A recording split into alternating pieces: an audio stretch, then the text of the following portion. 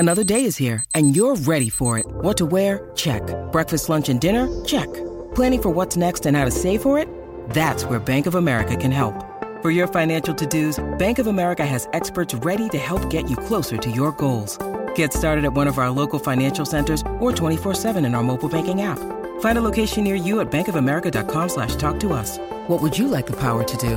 Mobile banking requires downloading the app and is only available for select devices. Message and data rates may apply. Bank of America N.A., member FDIC. Step into the world of power, loyalty, and luck. I'm gonna make him an offer he can't refuse. With family, cannolis, and spins mean everything. Now, you wanna get mixed up in the family business. Introducing The Godfather at ChumbaCasino.com. Test your luck in the shadowy world of The Godfather slot. Someday, I will call upon you to do a service for me. Play The Godfather, now at ChumbaCasino.com. Welcome to the family. No purchase necessary. VGW Group. Void where prohibited by law. 18+. Terms and conditions apply.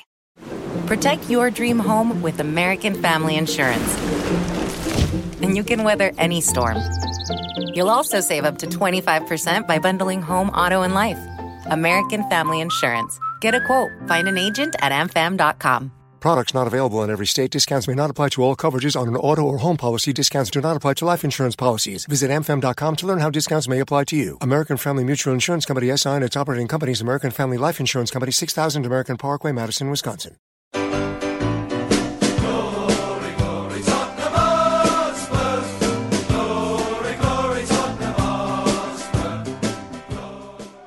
Welcome. Please welcome, joining me and Theo Delaney. For those of you at home, you've just missed a wonderful video montage. 315 appearances between 1999 and 2012, scoring 15 goals, and still the hold of the fastest goal in the Premier League, and the last Tottenham captain to lift a major trophy. Ladies and gentlemen, please welcome to the stage Mr. Ledley King.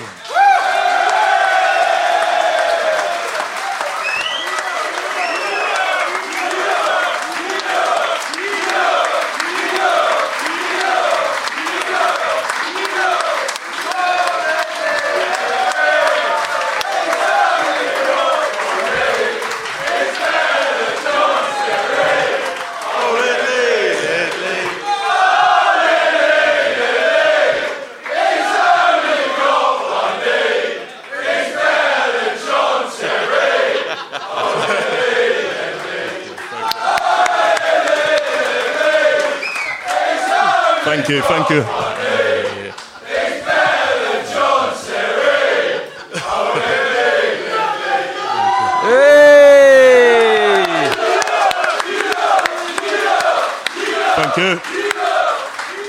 That's it, you can go now.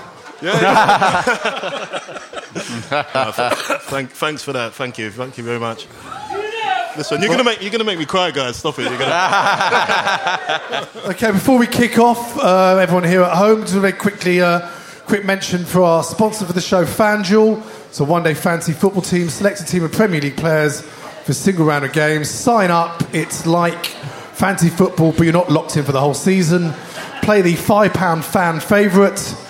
And we've got an offer for you. Deposit £10, play with 30. Sign up today. Make a deposit of £10 and FanDuel will give you an extra £20 free credit to play with. You'll get £5 free credit in your account to use each week. It's the perfect chance to prove your managerial prowess and win big. Use promo code SPURSHOW when signing up to claim your offer. Well, ladies and gentlemen, those of you listening at home, it's wonderful to have Ledley with us.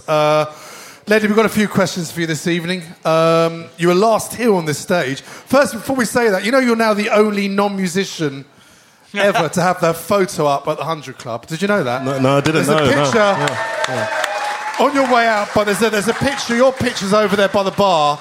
This club opened in 1942, and it's never, you see there's lots of iconic pictures of all the great. It's amazing. It's never had a picture of a non-musician apart amazing. from you. The owner's a big Spurs fan as well, Thank obviously. you. Thank you. We just put it up there without them knowing it. Good old Jeff. Yeah, Jeff Alton, thank you very much for that. Ledley, the last time you were here was December 2012, and you just hung up your boots. What's the last 4 years been like for you, adjusting to your new life off the pitch? You can try and talk us through that. I mean, 2012, time flies, don't it? You know, that's my first thoughts. You know, I've just got been getting more used to my role as an ambassador. I think when any player retires, that unknown, that little bit of unknown, they're not sure about what they're going into, can be a bit of a worrying time. But I was fortunate that the club offered me the role as an ambassador. But I still wasn't sure what I was going to be doing, at that point. So, I think for the last 4 or 5 years, I've just kind of been growing in that role. Learning about myself off the pitch a little bit more. I think when you have played football from such a young age, and everything's been kind of geared and directed to being a footballer, you kind of miss out a little bit and neglect certain things. And, I think now, I'm able to kind of look at the bigger picture. Now I'm not playing anymore and kind of try and evolve as a kind of adult and a human, really. So, these are all parts of a learning curve now that players probably deal with a little bit later than other people. But, I'm enjoying that. And what aspects of this new role are you enjoying? What kind of things do you do that make you sort of feel, wow, this really means something? Well, I've just come from an event earlier today, and that's an event called Kicks, and we set up 10 years ago, the Premier League, along with the club, and just seeing young people kind of, who have had a difficult upbringing, a difficult start, and giving them an opportunity to just just play, really, just engage with other young people, and we were saying not all of them are going to make it through as a footballer, but given that opportunity through football, we're able to kind of direct them into different paths, and we've seen a lot of people do really well. So that's something I enjoy. So that's all. I mean, Spurs do a lot of work in the community that people don't necessarily know about. That's right, isn't it? I mean, the Tottenham Foundation's a fantastic charity, isn't it? Yeah, it is. And I will say, as players, it's something that we've always had, had to commit to. Yeah. Dele was there today. Dele played yesterday. Yeah. The game on Wednesday, but he still was here.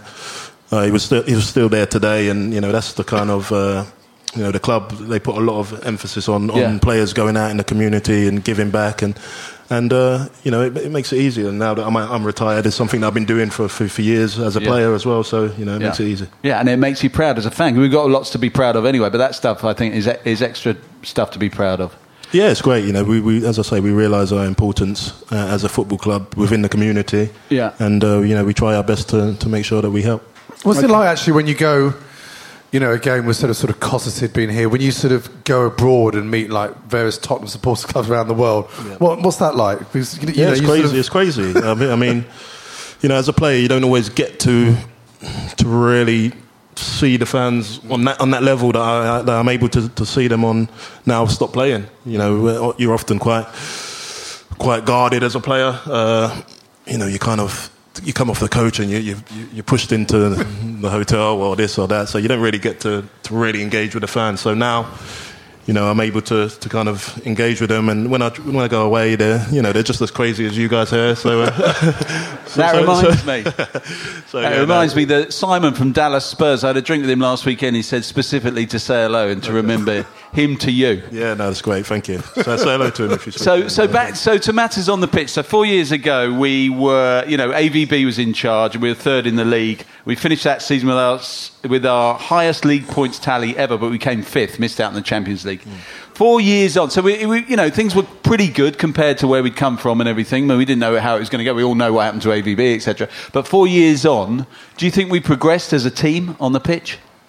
Yeah, I think so. I think that if we look at the time when AVB was in charge, it was a funny period. We had a lot of players kind of come in and go in, and we wasn't quite sure where we stood as a team. I think for the first time in a long time now we have a manager where we feel can take us forward for a long time, and we have a group of players that are all the right age, and we're hoping that we'll be together and play together for years to come, and everything's in the right place. New stadium and getting in the Champions League now, having that first taste of it. I'm sure the players will be desperate to get back there again, and I just feel that everything's in the right place for the club to kick on. What did you make of? Sorry, Mike. Sorry. I thought bring it right up today. I was going to ask you what you made of yesterday's game. Yeah, obviously disappointing to lose, but I thought the performance was okay. It lacked a little bit of cutting edge in the final third. Yeah. But yeah, the game, there wasn't much in the game at all. It's just one moment of quality, I suppose, from Manchester United. Was a difference between the two teams, but the good thing is we get a chance to play on Wednesday and put it right. Try and put that right. Yeah. Yeah, I mean, you're obviously still close to a lot of the current players. What do they say working under Pochettino? What kind of insights do they give you, and when it comes to training and I mean, I know a lot of them signed long-term contracts, which is obviously a good sign. Yeah. But what kind of things do they say to you about working with him? Well, to be honest, the out of the whole team, there's not many players. I think there's two players I actually played with. Right. So yeah, I don't know them that well. Right. I obviously, bump into them here and there, but from the players I have spoke to and what I gather is that the first is the hard work. He believes in hard work and discipline. And I think that's what was great. I think we've needed a manager that has brought this discipline amongst a group of players and that work ethic, and their talent will take care of itself, and that's what we've seen. I've watched them train, and I've seen how hard they work, and the manager, not just the manager, but the rest of the staff, and that's something, as I say, that I think that the club have been needing, someone who's kind of a taskmaster, loves the hard work and the work ethic, and that's kind of what rubs across on the players. So, do you think that maybe was lacking maybe in your time under certain managers in hindsight? I think he's a different type of manager, and I think that during my time, I think nowadays the players the managers are real coaches that really like to spend all their time on a lot of time on the pitch, on the training pitch, and the attention to detail is there. And I think maybe during my career it wasn't as much attention to detail. And I think we're seeing that now. We're seeing people like Pep Guardiola come into the league, and these guys are coaches. They're constantly on the training pitch trying to find ways to outcoach the other team, or to get their team to buy into their method. So I just think things have changed a little bit. Obviously, I've said before, under Harry things were a little bit different. It wasn't so much. No, and it wasn't. I don't think it was for the detriment to the team, so to speak. I just think that was the way that Harry kind of was brought up, and that's how he got the best out of the group of players. You can see Pavlyuchenko working under Pochettino, for example. No, listen. There's certain players that wouldn't be able to cope under the manager now. Well, some of them have been. Presumably, that's why a lot of them have left in difficult circumstances. Well, yeah, I think that the manager kind of when he came in, that was his first job really, to kind of get rid of the players that weren't going to sign up for going to play the way that the way that he wanted the team to play. And I think when Harry came in, Harry kind of got the group of players to kind of believe in themselves and kind of got the best out of them. So they're two different types of managers. I'm not saying one's better than the other. They've just got different kind of skill sets. I think. Yeah. Fair enough. I mean, looking back at your career, what's your sort of memory? If you try and remember going back to 99, what's your memory of breaking into finally into that first team under George Graham, and obviously your debut at Liverpool? Looking back, what was it like? Because obviously you've been at the club for a long time, and that was that moment. What was that like? To be honest, it's a bit of a blur now. It's such a long time ago. I think when you were kind of you're in the moment, and you kind of you've kind of been working towards making your debut or becoming a first team player. You're just kind of living in the moment. You're training hard, working hard. To the stage where you get to training with the first team, and then it's about trying your best to impress there, and then you're just hoping that you get a chance to play on the pitch, and eventually that comes across, or that comes along, and everyone knows that my debut didn't work out. It didn't work out as how it worked out in my dreams. Put it that way. It was 2-0 up when I come on, and we lost 3-2. But we did have 10 men at the time. But and as a young player, you kind of blame yourself. You're thinking it must have been me. Do you think that's it? You never concede again? Oh, no, I didn't think that, but it kind of does dent your confidence a little bit, and then it takes a while for you to really fully get comfortable within playing in the first team. You know, so... and yet the funny thing is, from a fan's point of view, especially in your position, I think it's one of those positions that you see players learn over the years and they seem to get better. Just very occasionally one comes along, he seems fully formed, and that's what you seemed like, because you seemed really confident and at ease, and you know, you knew your job. Yeah. Well, I think that, you know, football was my kind of... my thing, you know, my getaway. I was quite a shy lad, quiet lad growing up, and you know, when I got on the pitch, it felt easy to me. That's where I wanted to be. So, you know, but funny enough, I didn't hardly play at the back. I didn't hardly play at the back when I was first come through. You know, they put me at left back, they put me in midfield. Yeah. You know, it wasn't really until Glenn Hoddle come in, and we played free at the back, where I started to play as a centre half, and it wasn't really until 2004 or Santini, where I played in a back four as one of the centre halves. So, you know, when I look at the start of my career, they kind of put me a bit of everywhere. Yeah. So it took me a while to actually get into a position where I settled in. One of the things that was, I mean, you were a brilliant defender, obviously everyone knows that, you know, as a defender, but you're also a footballing defender. Do you think playing in those other positions helped you become a footballer as well? Well, I think that's why they put me in them other positions, because I was already naturally quite, you know, a footballer. So I think that, you know, I think that if I'm honest, George Graham, I don't think he saw me as a good enough defender at a young age to play me. He had a very clear idea what a defender should be. I don't think it was me. Yeah. It wasn't anything to do with football. I wasn't putting my hand up quick enough.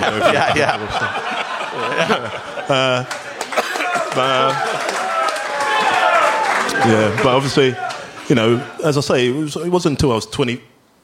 When I went away with England for the 2004 tournament, I played it as a centre back. But that season, I was playing midfield for Tottenham. So it wasn't until they put me in the back four I played, and then I come back to Tottenham and played in the back four, and that was really the start of me kind of developing as a class defender. But as you were coming through before you got in the team, did you always think you would end up the centre defender? Yeah. Even when I was playing in midfield, I never really thought it was my position. Yeah. You know, I felt I could do a job there, but you know, I didn't feel 100% comfortable there. What senior players then, when you sort of broke in that third team, were, in looking back now, a big help and an influence on you?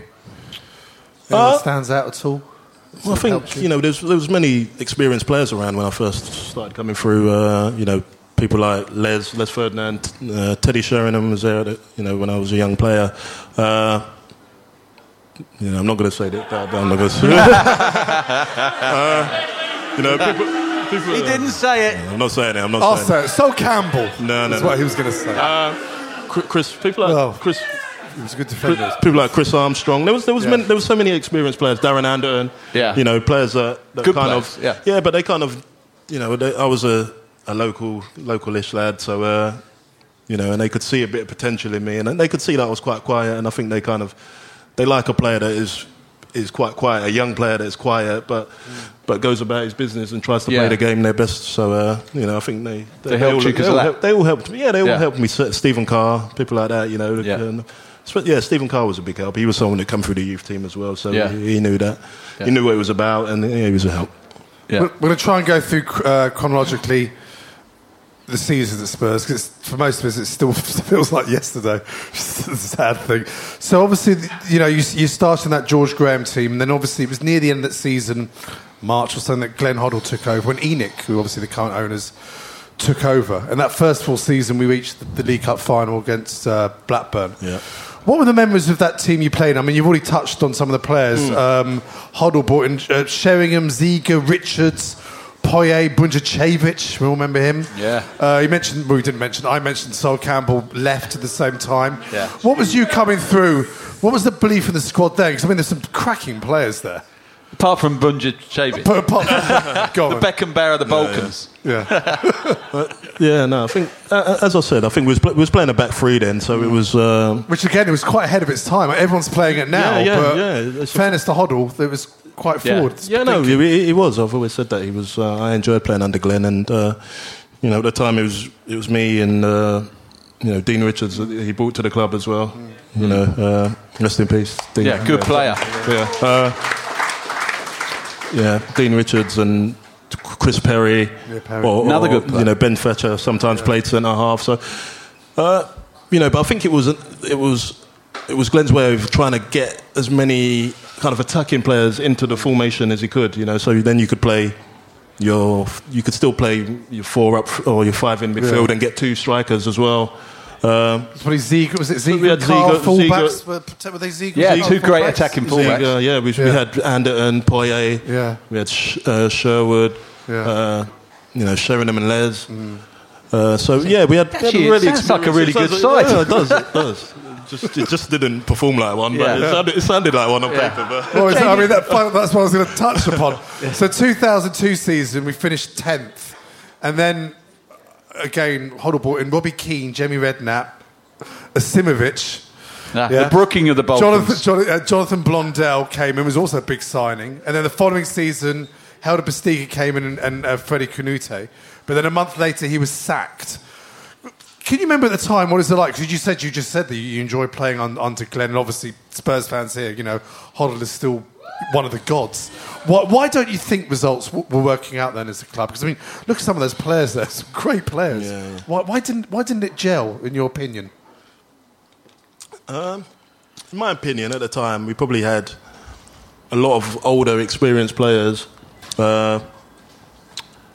And quite a few of them were kind of at that the last kind of chapter of their career, and sometimes old players can be stubborn and tend to be stuck in their ways, and I think that Glenn at the time found it quite difficult to kind of contain all the kind of egos in the squad, the strong egos and the players in the squad, and I don't think they always saw eye to eye. Right. So as talented as the squad was, and they had their differences, and it became difficult. Yeah. Do you think they had differences with Glenn or with each other, or both? I felt like it was with Glenn at the time. I just felt because Glenn was still a young manager as well, and he was a hell of a player. Even when he was a manager, he was still training. So I'm not sure a lot of the players. Sometimes that didn't go down. I'm not sure that always went down as well, but. As a young player, I loved Glenn, but somebody that's, from what I saw, some of the older players saw things differently at that time. Fair enough. That season when Glenn left, we were finished 14th that season, which was the lowest position since 1998. And then David Pleat came in as a caretaker manager. And then the sort of ENIC revolution, I think, looking back, sort of kicked in. Frank Arneson, Jacques Santini were brought in. And player-wise, you've played for so many players, it's frightening. But there was a massive overhaul. In came Paul Robinson, Carrick, Defoe, Naybet, who I thought was a great defender with you, No Pamero, Sean Davis, Pedro Mendes, Mido, Eric Edmond, Michael Brown. It's unbelievable. All at once. All on one pretty much Tuesday they all came on the same day. And then in November, Martin Yole took over. And no one's quite know, the whole Santini saga as fans. We quite don't know what actually happened. What as a player happened? Because I quite like Santini. We were getting loads of draws, but I thought we looked like solid. It's a bit like Pochettino solid, now. We were very difficult to get beaten. Next minute, bang, bang, bang, gong. Yeah. What from a player's point of view, do you know kind of what was going on then? Well, not really, because obviously you get the new manager that comes in, and at that period in time, I'm thinking that this is kind of a good chapter in our careers. We've got a young group now of players now, and I felt this was kind of my time where I'm able to try and push the club forward. I was captain now, and I was playing at the back for the first time, and I started to see real potential in the team and where it could go. And as you say, we started off the season we was quite stubborn. We weren't playing great football. It was quite difficult, and you could kind of see where we was going with it, and. All of a sudden, just on one day. Was it a shock? Yeah, it was. You hadn't heard any rumours. You didn't seem unhappy. No. And the way it happened was just on a day before. It was the day before a game, and we was going to travel, and then we got called into a room, and the next thing, the manager said he's leaving, and that was that. Because it was a big deal when he came. There was the World Cup before the France World Cup manager came to Tottenham. It was a big managerial signing for Tottenham, wasn't it? Yeah, because France were the best team in the world, and we got the manager of France. But he'd been quite a recent manager in France, and they'd had a very bad Euros, hadn't they? If I remember rightly, was it the Euros or the World Cup? Yeah, it was the Euros. Just before, they had a terrible one, and then he turns out, and you think, oh. Maybe he's not. Yeah. And then they put him in a hotel, apparently. Yeah. Well, I think that they didn't like. I don't know. I think that his English wasn't very great, and I think he found it. I don't know if he was homesick or what. He just found it very difficult, and At that time, Martin Jol was already at the club because he was just fortunate, wasn't he? Coach, wasn't he? Yeah, Martin Jol. He seemed more suited to the job, didn't he? He did, yeah. And I don't know if, looking back, Santini maybe felt that Martin was kind of undermining him with his job because they kind of had different. They saw the game differently, and they've been thrown together. They weren't mates together, I don't know if that was something to do with it, but obviously Martin. Well, as a coach, as a coach, then was sort of Martin sort of closer arm around the players more than Santini was. Maybe didn't like that kind of relationship. Yeah, maybe because as I say, Martin spoke English, and Santini struggled a little bit with English, so it can be. I can imagine it could be quite a difficult situation, and. As I say, not that the players had any problems with the manager, Santini, but, you could see that they enjoyed Martin as well. Yeah. And then with Martin, that seemed to be like he's the first one to bring the team up to a new level because, of course, he was the first one to get us into the top 5, get us back into Europe regularly and all that. And did it feel like you'd moved up a level with him? Yeah, well, as I say, I felt that for the first time we kind of had a group of young players that could kind of take the club forward, and that was definitely under Martin. I felt that way as well, and I think that he was a very passionate man. Yeah, he was. I don't want to say he wasn't scary, but you could tell that if you upset him, then he was going to be trouble. Yeah, he was going to be trouble. So. He was great fun to be around and to play with, and I think he played a big part in the club kind of closing that gap on the top 4, and it was great. It was great fun to play under him. Yeah, we'll talk about the next season, 2005, after this quick message from our sponsor. Give software vendor audits the red card by signing up the Livingstone Managed Service Team right away. Call 0203 817 4880 or visit livingstone-tech.com to find out how.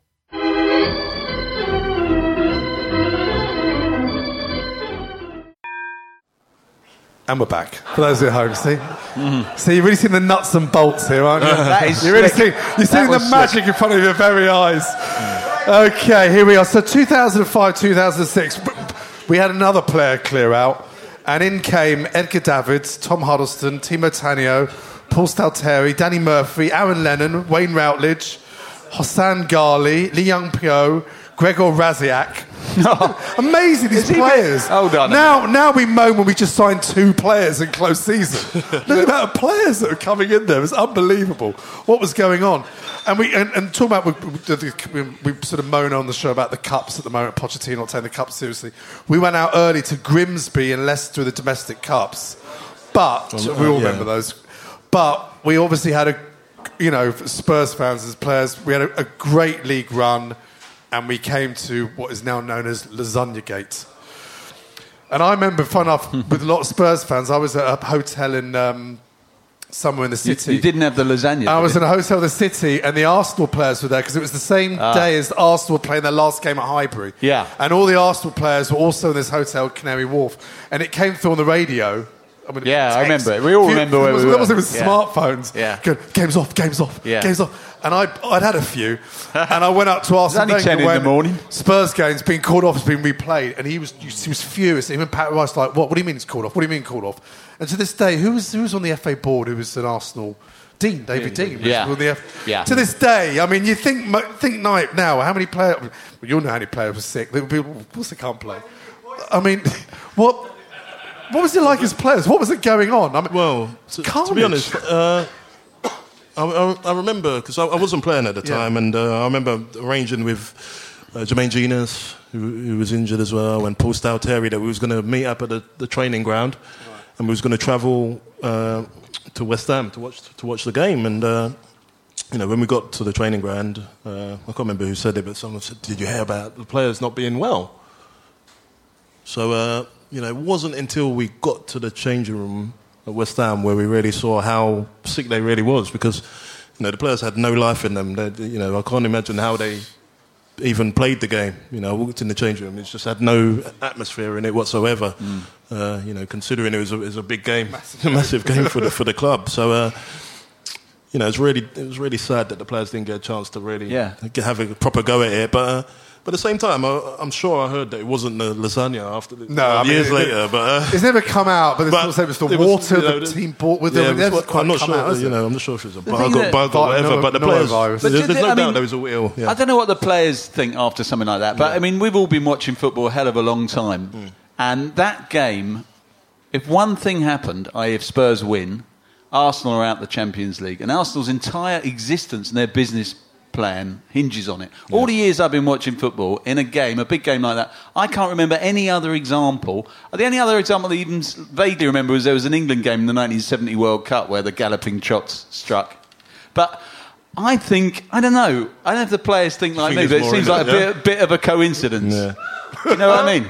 I've always been absolutely convinced that you love conspiracy let's stick with that one. theories. You love conspiracy but I'm not even. People think I'm joking. I'm not joking. We did land on the moon. You know that, Theo. We did. No, I believe we landed on the moon. When you say we, personally. To be honest, I think the game should have been cancelled. Of course, it should have been cancelled. We should have been able to play the game again. Absolutely. Of course. You know, I don't know how I don't even know how we managed to get enough players to play because that's how bad people. I was there and I watched them, and you say you don't know how. I think it's a massive tribute to them that they got out and actually played a game of football. They didn't even get beaten very soundly. No. I'm saying, imagine feeling, when I mean they looked ill, they looked really ill. Yeah. And, everyone knows what it's like when you're. Yeah, absolutely. It's the worst feeling in the world. Imagine going to play a game. Yeah. It's incredible. Anyway, I mean, despite the disappointment, I think to a lot of fans, we all noticed there was a real shift now. It may be the mentality of the team. It's really, there was real belief came back to the terraces. What do you think? I mean, as you mentioned before, you were now captain this side. What about that side now for you really started clicking as opposed to previous teams in the league? Why do you think that teams in the league started clicking? Well, sort of after that whole West Ham. I mean, we finished fifth. We had a good season. As I say, I just think it was a group of players that were in a good age and were able to kind of develop.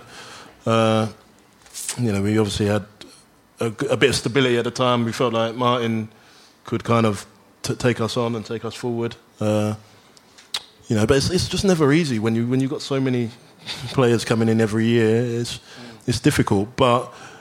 We had a good team spirit about us. We had a good group of lads, people like Robbie, who were great, that come to the club at a young age and wanted to take it forward like I did. And we just had some younger players that were at the right age and really coming into their own and maturing. What was Edgar Davids like on the training field? Yeah, Edgar was great to have. I think that the first day I met him, he was in the canteen after training, and he asked me, "Can we win?" First thing he said to me, "Can we win anything?" And I said, "Yeah, of course we can. Of course we can." So good question. Yeah. That was the first thing. That's straight all he to the to point. Know. That's all he wanted to know. Why am I here? Yeah. Ledley, he's the man who'll know. I'll ask him. Yeah. And they must have probably. You should have said no chance. I don't know what they promised him, but I just said, of course. Listen, I believe that we could win. We could win things as well. So I said, of course we can. And Edgar said, good. And to be honest, that's the kind of mentality that he brought to the squad at that age because he was such an experienced player. He'd been around the world, won, loads of trophies, and we didn't have anyone that really won anything in our dressing room. So. It was great to have him around. He was, although he was a little bit past it in terms of his best, but he brought a mentality. Great mentality. Yeah, he brought the mentality into the changing room, and he brought a hunger, a work ethic. People don't realise that he worked really hard on the training pitch. He worked with young players as well. After he'd spend some time trying to develop their game. And I just loved being in the tunnel when other players were, looking at him when we lined up. They were thinking, Blimey, it said good habits. Yeah, that's what it was like. And he kind of had that kind of Klinsmann-esque presence about him. And then he'd go on the pitch and he would go in on a crunching 50-50, and we loved it. We felt like that's our man there, Edgar. And he kind of brought that with her. So, but in 2006, the highlight for us as fans was probably that game. It was one of the great highlights of the last 20 years. The game where we finally beat Chelsea in that epic game, the 2-1 win. Lennon's winner and all that. But, of course, John Terry gets sent off. Yeah. I'm sure you've been asked this many times. I don't remember seeing you lose your temper on the pitch ever, because one of your hallmarks, you're probably thinking you weren't looking very carefully, but I don't remember you losing it with many players, because one of your many hallmarks, footballer, consummate defender, but kind of Bobby Moore, kind of cool, ice cool, but you lost your temper with him that day. Yeah. Really? I mean, you had to be restrained. I remember how striking it was to see you. It wasn't that bad, I don't think. No, I don't think I've seen worse, but for you, by your standards, by my standards, it was so horrific. What made you so angry? To be honest, I was just pumped up for the game. I was pumped up for. No. Everyone says, "What did he say?" I've said it many times. If he would have said anything, I would have said by now, and I'm not just hiding behind anything. Yeah. This is what happened, right? I'm marking him for a corner, right? We're tussling. I've shepherded it out. It's gone out of play. Yeah. He's dragged me on the ground. I'm pumped up. That's all it is. So I've jumped up and kind of got in his chest a little bit. And then he's on his way out. He's kind of barged past Asu Okoto. Right. He's barged past Asu Okoto on the way, and the other two French players, I think it was Zakora and Chimbonda, maybe because they're French-speaking guys. Yeah. They've reacted to that, and to this day. Across my heart, I do not know why he actually got sent off, because I've spoke to the other guys and we've said, did you hear anything? Did he say anything? No one ever heard him say a word. So you'd have to ask the referee why he actually got sent off. But the reason I jumped up was because you were in a tussle. Just because he tussled with me. Yeah. And then as he walked away, he's barged Asu Okoto. Yeah. And that's when he got sent off. So I don't know what. The ref said he sent. I think he said he sent him off for grappling you and wrestling you to the ground. To be honest, he'd already had a yellow, but right? that was I don't know. But I don't know. I don't know. So there you go. So red card offence. That's right. Listen, the story would, I'm sure, for everyone would be a lot better if I said that. Said, but no, it's good to clear it up. You can't make something like that up. And to be honest, I would have been a lot angrier if that's what did happen.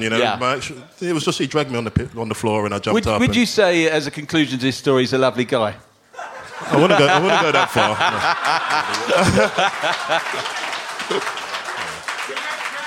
No. No, I wouldn't go that far. No. The following season, we had the arrival of Berbatov, Malbranc, Zakora, Okoto, Chimbonda. We ended up a distant fifth to Arsenal, and that's when as fans, we thought you suffered your first bad injury in that period.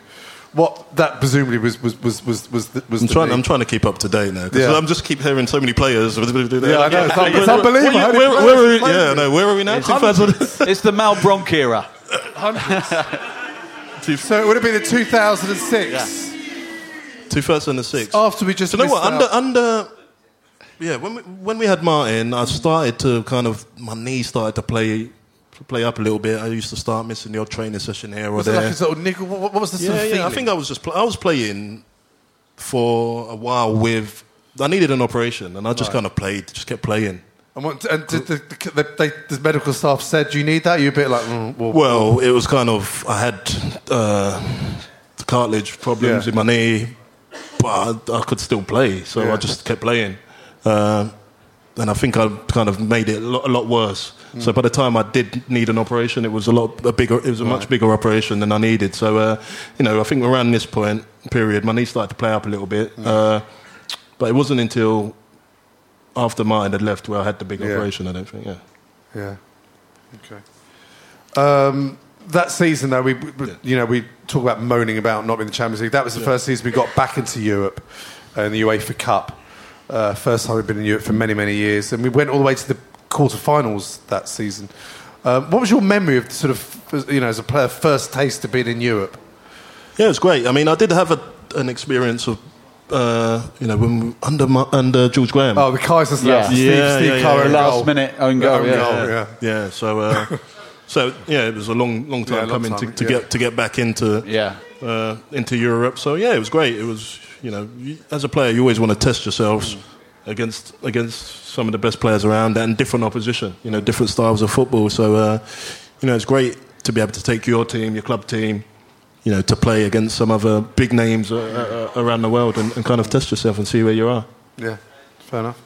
So then, of course, the next season, not a great start, and Martin Jol gets sacked during a game when it seems the whole place knows he's been sacked apart from him. What was your memory of that and that sequence of events that was quite controversial at the time? Yeah, it was strange. It was a strange one again. You know, obviously, I wasn't playing in the game.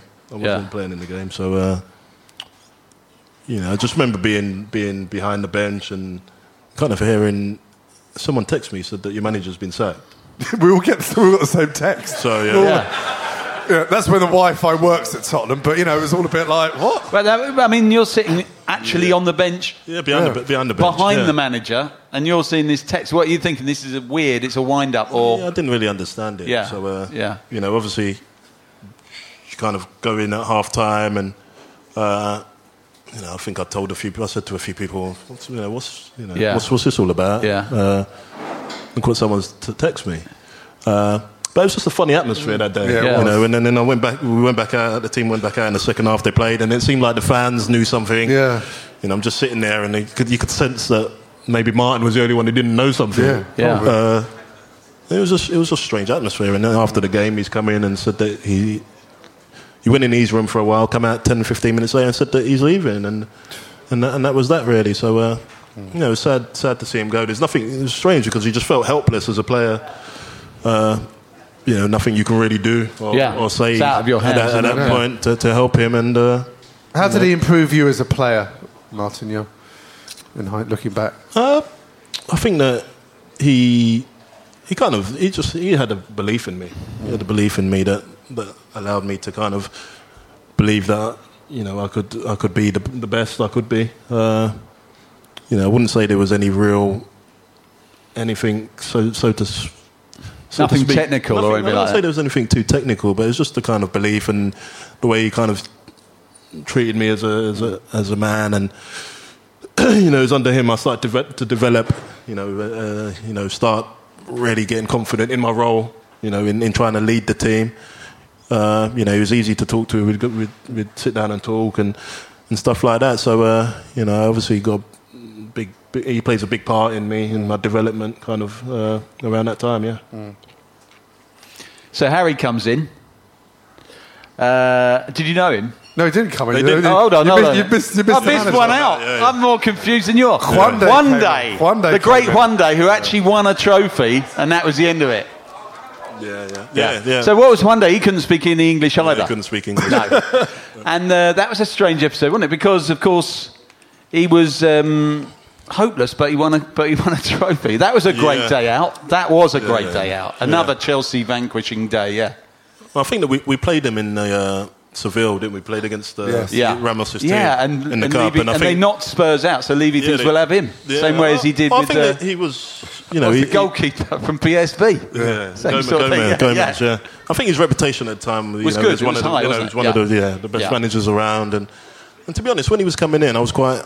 You know, I was looking forward to him coming in. Yeah. You know, a chance to work with someone new, different ideas. Top class manager. And, you know, I would say that the first thing he did was just told everyone that they got to lose weight as soon as he come in. Oh, really? Yes. That was his first. No ketchup. No chips. That was his first trick. Yeah. Right. Just everyone had to lose weight. So yeah, he kind of rubbed people up the wrong way with his approach, I think, to things.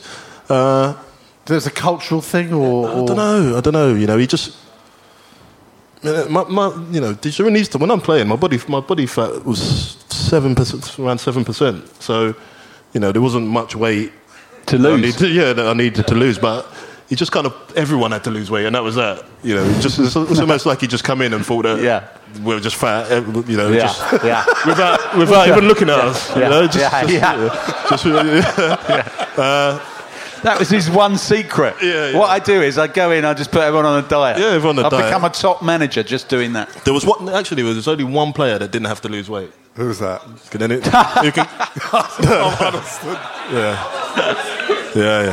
Jermaine Genius was the only one that said that he didn't have to lose weight. But yeah, I mean, he said that the Seville team were 100 kg for 21 players. we were 100 kg more from our 21 players.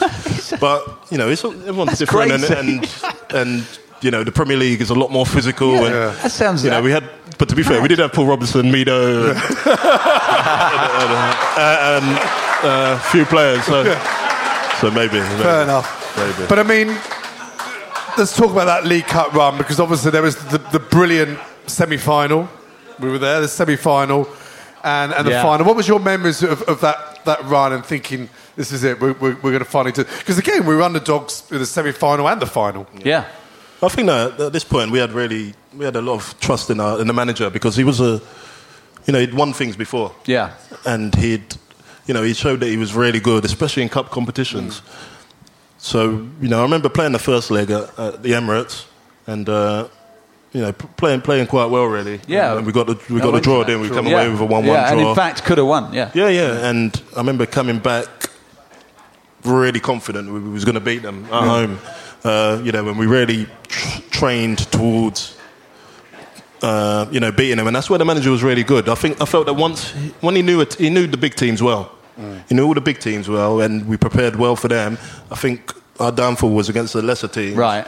We didn't really have the same preparation. I think he maybe just thought we could go and just beat them, turn up and beat them. Like you can in Spain. Yeah, and that wasn't the case. So, I just felt with Ramos that, you know, our attention to detail for the big teams was good. Yeah. And, we proved that, obviously, for the second leg, Yeah. What a night that was.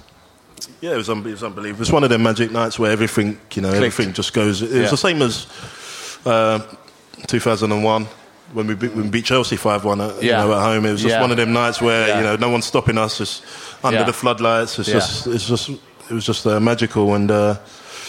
we just battered them from start to finish, really, and it was just it was a great feeling to have reached a final. This team that was kind of you've been building. A lot of players coming, a lot of players going, but for people like myself and Robbie to have been like kind of the main people within that team to have finally reached the final, it felt great. Yeah. And what was your memory of that final? The game we went in as underdogs, obviously. Avron Grant was the manager there, but they'd obviously just lifted the title and stuff. Yeah. You obviously went in there with a lot of belief. Yeah, of course. Just really looking forward to it. I remember not playing between the semi-final and the final, so it was probably about a month or so where I hadn't played. So, I had to try to make sure that I was able to play first and foremost. And then you kind of worrying about yourself and making sure that your performance is. You can give a performance that's worthy, and around that time we brought Woodgate to the club. Yeah. So I didn't have a chance to play with him up until the first game, or the final. And the final was our first game. We had Hutton as well. I'd never played with, and I think we had Chimbonda played left back that game. So. Probably not ideal to be going. No, it's amazing when you think that. I don't remember that, but when you think of that, because the team played so well, right through it. But to be honest, we just clicked, and I think myself and Jonathan Woodgate, we were 27 or so. Yeah, so class. we'd been around the block a little bit, and we kind of understood our games, and we made it easy for ourselves, just through experience and. Hutton at that time was good. Was a right back that was really highly regarded. His energy up and down, and it was just it was one of them great days. I just remember driving to Wembley, and it just felt like it was our home ground. It felt everywhere I looked, it was just Spurs, and when we got into the stadium, it just felt like we had so many more fans than on the day, and we could just feel that it felt like everyone wanted us to win at the stadium, And it was just a great day. We obviously went behind to them, and at half time we're thinking, oh no, because this team was a tough team to come back against. Team, a real tough team. But we kept believing. We kept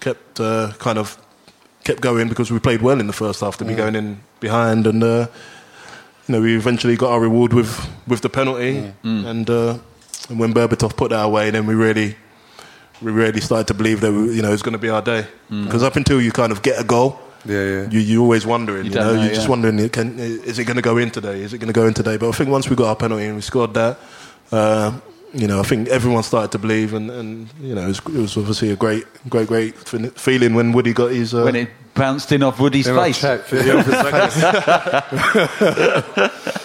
mean, after that, after you lifted the trophy, we then, the rest of the season, we went on quite a poor run. And then beginning of the next season, we started badly, and obviously Juan Ramos was sacked. Yeah. And then Harry came in. Again, the team changed. We brought in Modric, Dos Santos, Bentley, Gomez, Choluka, Palacios, Pavlyuchenko. But why do you think it really then really clicked under Harry as a team? I think Harry understood what it was all about. He understood the Premier League. He just simplified things, really. He made things easy. He played players in their positions, and he didn't, as I say, he didn't complicate it. All that stuff about go out there, run around a bit, and score a goal. That's that sort of simplification. I don't mean like that. I think Harry had a great eye for talent for players. When he was bringing a player in, the player was coming to make a difference to the team. So when I say it was common sense and simplify things, I started playing in the league games because I was playing in the cup games under Ramos. Right. Because I couldn't play every game. Then I couldn't play every week, so Ramos was playing me in the cups instead of the league. So Harry brought me back into the league. We just clicked. It was from the moment he come in, the first game. Yeah. We won the first game. Yeah. And before that we'd not won in 9 or something. Yeah. So 2 points from 8. Yeah, was his mantra. 2 points from 8. So it just shows. Sometimes it's psychological and things are mental because Harry's first game he'd done nothing other than just pick the team for that first game. Yeah, and we made all of a sudden we was playing like. Was it Bolton? Yeah, Bolton. Yeah, the Bolton game. I went with my little girls. First game. But then it was the Arsenal game, was it? The 4-4 was the next one, was it? The next one was the 4-4 draw at Arsenal, which was an absolutely epic game. Yeah. Bentley's goal. Yeah, unbelievable. Can you tell us about the mystery of David Bentley? Yeah. Such a gifted player. That goal, one of the great goals in any derby. Oh, it was an unbelievable What happened? Is it true that he basically got his massive contract and he thought, I do like playing football, but I prefer DJing, and they're going to pay me this money for the next 3 years, whatever I do? I don't think it was as simple as that with David. I think that when he started playing football, it was because he loved it. He loved playing football. He loved, I don't want to say the freedom, but just being able to express himself. Yeah. And I think that as he got older, the game probably got a little bit more scrutinised. And I don't think he liked that side of it. And I think that he kind of, I don't think it was anything to do with money. I just think that he just kind of fell out of love with football. And it's sad because he was talented, and he had a difficult period when he joined the club. If things have been different for him and he hit the ground running, maybe things would have been different. But he was kind of, I think, when he scored that goal against Arsenal, I'm not sure if he was in how long was he in the team for around that time. I'm not sure, but I always felt like he'd never really established a proper place in the team. And he seemed to always be fighting, and sometimes some certain fits don't fit you, and it didn't really happen at Tottenham for him. And I was sad. But he fizzled out altogether at the end of his career, and he seemed like such a talent. He just retired, and I think that was just because unusual. That he fell out of love, and I think he was someone who didn't like to be told what to do. Yeah. But he was a good lad, and he was talented. Yeah. I'm sad to see that when he did give it up. Yeah. What's he doing now? I think he's got a restaurant, a couple of restaurants and bars and that in Spain somewhere. But I've bumped into him a couple of times since I retired, and he seems to be happy. But it's obviously a shame that he gave it up. So. Yeah. And the next season, sort of Harry's full season, 2009 to 10, was a great season that finally saw us break into the top 4. Again, new players came in. Norton, Walker, Crouch, Cranshaw, Basong, Kabul came in. We obviously lost the semi-final in the FA Cup to Portsmouth. It was fans coming out of that ground. It was all doom and gloom. We looked at the fixtures. We've got Arsenal coming up, Chelsea coming up, Man City. We then had that amazing end of run to the season with some extraordinary performances. What was your memory then of that period, especially after that disappointing game against Portsmouth? How did you sort of pick yourselves up? I mean, I was injured against Portsmouth. I missed the game, so thankfully, surprise, I was injured again. So, it was horrible watching that game and thinking, what an opportunity, and I don't think we like being favourites in finals or semi-finals. I don't think we do too well when it's like that. But there was no time to dwell. We had tough fixtures coming up, and from my point of view, it was just to try and get back playing as soon as possible and try to play some of these big important games. And that was my aim to do that. And the games, they come fast, and we kind of got in a roll, and we got a bit of momentum from the games, and that's what kind of helped us and carried us over the line, really, because then we had the belief that we could go to somewhere like Man City, towards the end of the season and go and get a result. I was with you that night, I remember. Yeah, well, we were making an advert together, and I delayed the shoot till 10 o'clock so we could watch the game. We went absolutely radio rental, didn't we? Yeah, certainly did. What a night that was. The Champions League season again saw more players. Sandro, William Gallas, Van der Vaart came in, and probably the emergence then of on the world stage of Gareth Bale. What were your memories of that great run in the Champions League, which was just... I mean, everyone here remembers some of those games so fondly. Well, I was injured for quite a lot of it.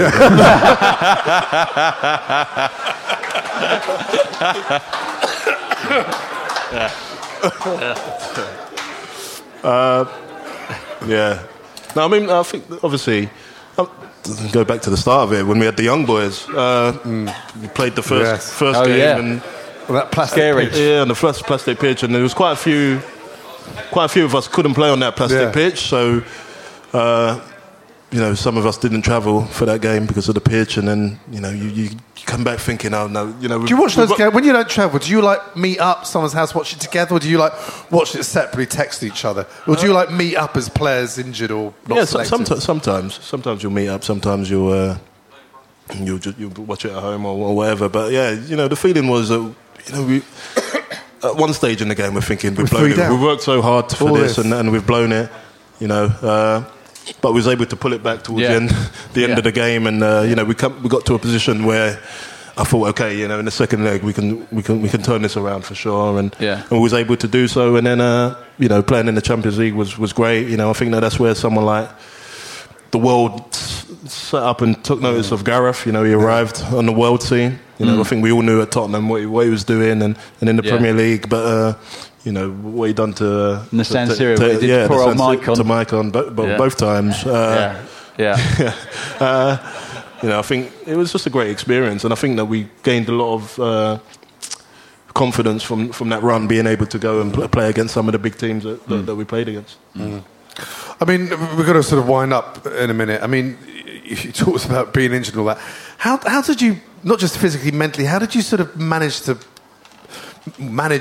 injury you had for so long? I mean, it was, long time that you still, there's times you couldn't train, you're just showing up and playing the match games. What was that like to sort of deal with for so long? I wasn't just showing up. I was at the training ground every day. But I'm sure, but you weren't flying into tackles and you No, I mean, I was, basically my week was, so we played on a Sunday.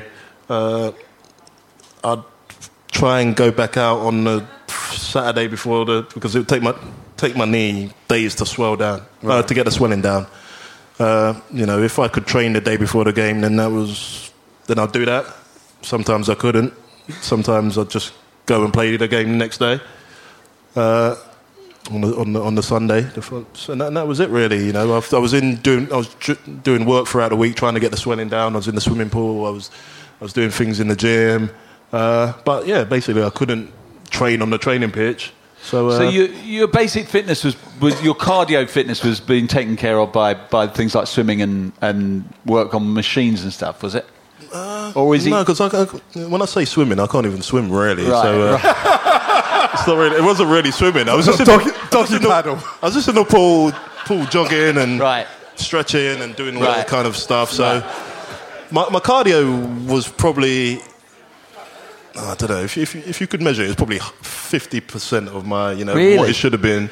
So, but that's why Harry Redknapp said it was like a miracle, because basically nobody turns up at that level, Premier League, without being fully, trained, and plays brilliantly well. Plays better than all the other. It's an incredible thing. The only other player who did it famously was Paul McGrath, who was in the same position and had the similar problem, right? And he was famous for the same thing. He just could only play the game, and then spent a week recovering. I think when it's the way I just simplified it was that I had to. Things get in your head and mess about. If you start thinking that you can't and you're not fit, then I had no chance. I had to convince myself that I was playing football at the end of the day. It didn't matter about my fitness. It didn't matter. Obviously it does, but I wouldn't tell kids this now. Don't worry about your fitness. And no. Don't worry about that. Yeah, you'll be fine. But I had to tell myself that don't worry about this. This is football. It's not athletics. We're not doing 800 meters here. So. But I know how to play football. Just play football. Yeah, but hardly anyone could have done that. I remember, when Les Ferdinand said White Hart Lane on the pitch, and he said to us, he said, Ledley's been unfortunate because he's an unbelievable player, but he's been very unfortunate with injuries. But there's always a silver lining to everything. And in fact, if he'd stayed 100% fit throughout, let's be honest, he probably would have played for Real Madrid. So he has at least. I wouldn't have.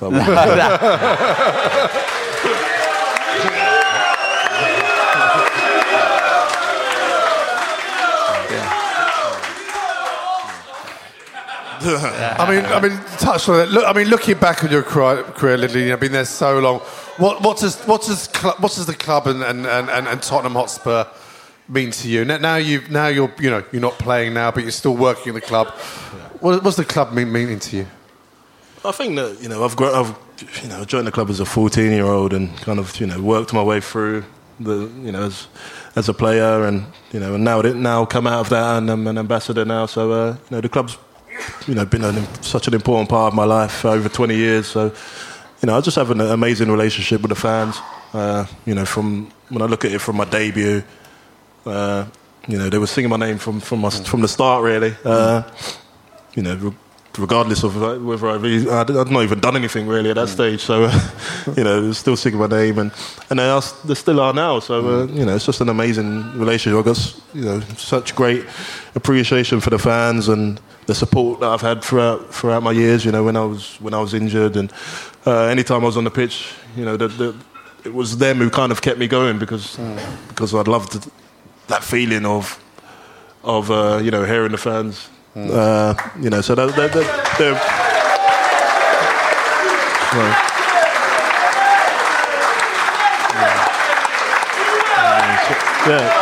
thank you, thanks.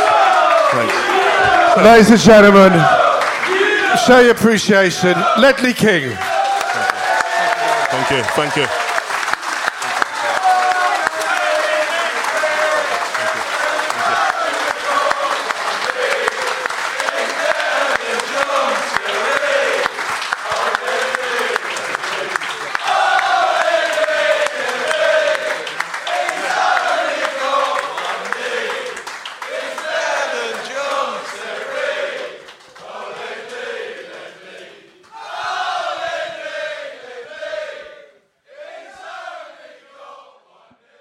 If you like this podcast, come and join me, Mark Webster, for The Whistleblowers, a weekly show that looks at the topics that all football fans are discussing this week at thewhistleblowers.net. And it happens to be brought to you by the same lot that produced this one. Sports Social Podcast Network. Step into the world of power, loyalty, and luck. I'm gonna make him an offer he can't refuse. With family, cannolis, and spins mean everything. Now, you wanna get mixed up in the family business. Introducing The Godfather at ChumbaCasino.com. Test your luck in the shadowy world of The Godfather slot. Someday, I will call upon you to do a service for me. Play The Godfather now at ChumbaCasino.com. Welcome to the family. No purchase necessary. VGW Group. Void where prohibited by law. 18+. Terms and conditions apply.